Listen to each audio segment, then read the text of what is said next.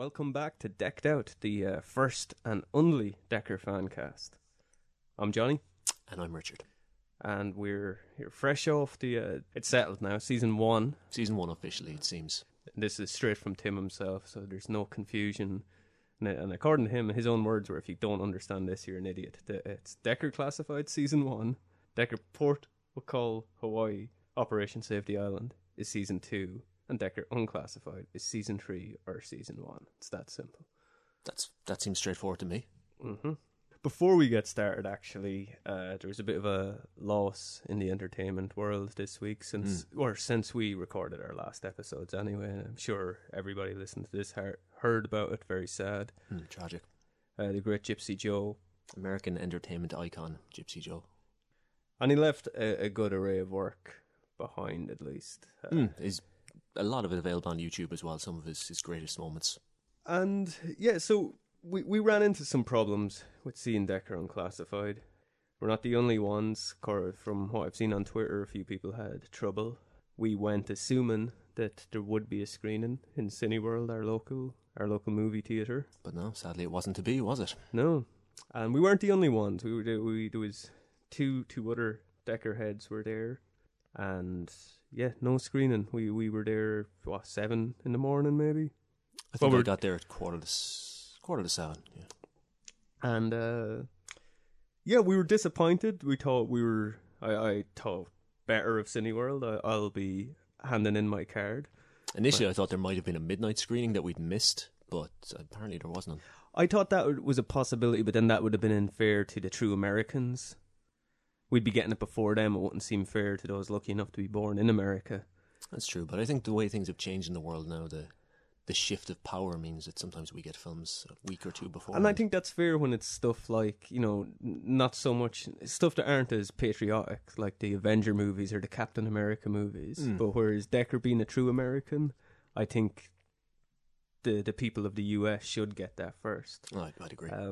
I thought the least we could ask would be to get it the same time, or even within a few hours, or to at least get a screening. But we didn't even get it on iTunes. That's where we really ran into problems. We tried to get it up on iTunes, no luck. Just like we couldn't get this podcast on iTunes about Decker, then we couldn't get. It's typical Apple, really. Yeah, issues.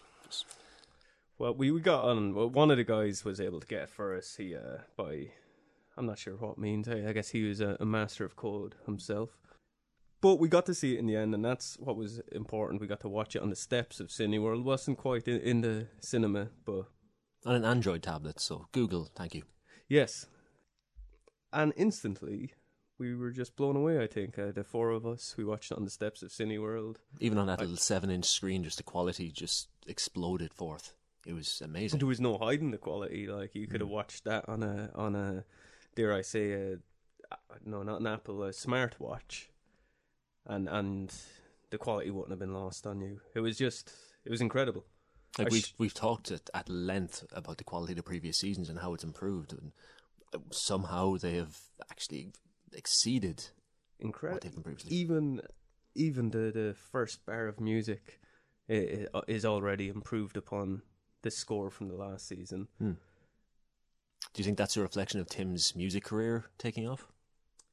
Possibly, but I think him being back in control of Decker probably just he's more passionate, because like we said, he's such a talented man. We didn't think we obviously expected great things from this season, but we didn't expect the quality to improve. No, we really didn't. Everything's improved as well. Like, it's not just the production standards. Tim's performance, I've noticed, like they're shooting a lot more of it in close up now, and Tim's expressions, his facial expressions, are just out of this world performance wise. Like, I think we're going to have to see Oscar in the future of the new series of Decker. Do you think that's a decision by him as an actor? I think very possibly. I think Tim knows that the production standards have increased a little bit. There's clearly more money for the show, and the way they're shooting it now, as I said, like a lot of big close-ups for him. Tim's the kind of guy who can raise his game, raise his performance when they come for that big close-up. And what about as the storyteller? Tim has definitely kicked it up a notch here, because we opened, like we weren't sure what was happening at the opening. Like, straight away you're seeing 2076, we were theorizing in the previous episode when what could happen in the time travel episodes. I never thought it would open as the future, as present day. Really clever use of timelines. I think it's going to be amazing to see where this develops now. Yeah, it really drew you into sort of like a very clever idea to sort of show Decker's last moments, and then like have you reflecting on his great escapades for the rest of the season. It's great because a lot of the time I don't like tension in films. I don't like feeling like I don't know what's going to happen. So I think it's very clever and postmodern of Tim to sort of let us know that everything works out for Jack Decker anyway. So we don't need for the American people. Yeah, so we don't need to worry while watching the rest of the episodes about the future, really. I was a little disappointed to see that there's another President Davidson. Yeah, he seems a little better than his father, though, does he? He does. At least we see in the scene where Decker wants a last cigarette that his Davidson Sr. had outlawed smoking for America, which seems like a really regressive kind of attitude to things. Yeah, it seems like, again, and the film, it gives the warning that, or not warning, but it lets you know at the start that it's a work of fiction, but based on possible events. Clearly. Events within the realm of possibility, I think is what it says. I think Tim pushing into sci-fi in this way, really like looking to the future, and I think in 2076, like we might be experiencing exactly what is in that episode. Oh, I think it's quite possible. I think like all the great sci-fi writers that came before him, I haven't read them. Like books are for nerds, but you hear about all these people that have predicted things, and I think Tim might be up there with Philip K. Dick and all those other nerds. Now, I saw some stuff online. I wanted to get your opinion on this. That by cutting straight to the future in it and introducing sci-fi elements and potentially time travel, that Tim has done what Greg done in season 3, by crossing into the sci-fi realm, that it's no different than bringing in the universal monsters and crossing over with horror. I think Decker as a genre has always been, it's espionage and spies, which are kind of complementary with science fiction, I think. You look at any of the Bond films, often science fiction elements come into all of his gadgets and settings and scenarios, so it seems like a natural progression to me. Yeah, that's what I like, even though I'm a bit more defensive with Decker v Dracula or DVD. I don't agree with those statements, because it's the use of science in fiction. Yeah. It's fine, and it's set in the future. It's going to be different. Science changes things.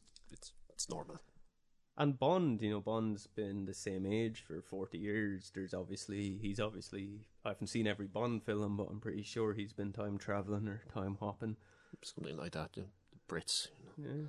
He's been very interesting writers. He's been to space several times. He's been to giant ice planets, I think.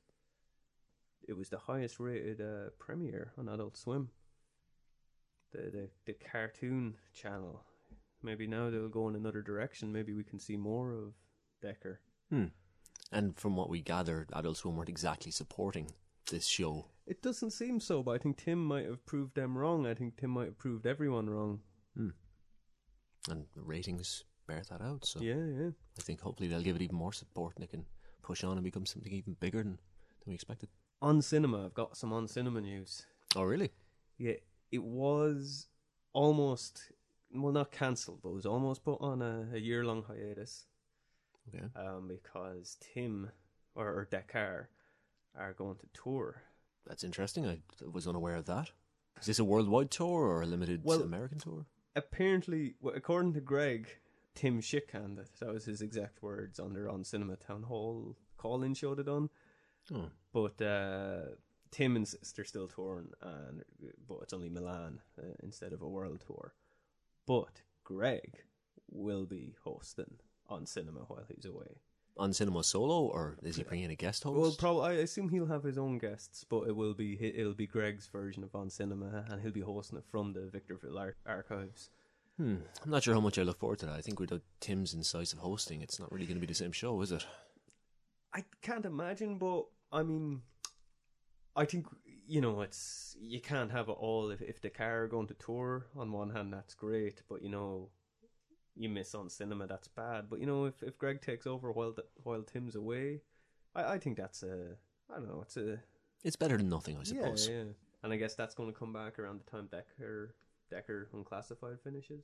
I liked when they were kind of complimentary and around the same week. That was a nice spell there. It's nice to get that insight to the production. Yeah. I would hope they're doing something like The Shark still working. Like I'd hope there's going to be a big documentary about the making of Decker Unclassified that maybe will substitute for the sort of in-depth look we got through on cinema. I usually avoid Adult Swim's content, but I believe that they've had some behind-the-scenes videos on their website, but I refuse to watch things on their website just in case I give them some sort of ad revenue. Yeah, and I wouldn't like to have Adventure Time show up as a related video. Oh my god, no. I wouldn't want somebody to be using my computer, see that, and then worry that I had become a drug addict. Or paedophile. I prefer Powerpuff Girls, for God's sake, anything but Adventure Time, really. Childish nonsense. I believe Michael Jackson was a big fan. I think it's a very positive thing for Adult Swim that you're starting to move towards serious drama. It's quite interesting now. Why Adult Swim? It's such an odd choice. Like, it seems like Tim could have just been an independent filmmaker, kickstart fund everything. Why go with Adult Swim? Like, I suppose he wasn't going to go the traditional Hollywood route. Like, we can see the action scenes and the violence in the new episode of Decker. It's not the kind of thing you'd expect from those Hollywood pussies these days. There's more an 80s style to it, I think. And it's good for them to get an auteur like him on board. I think it's a very, very positive thing to kind of support the arts, really, rather than just children's nonsense.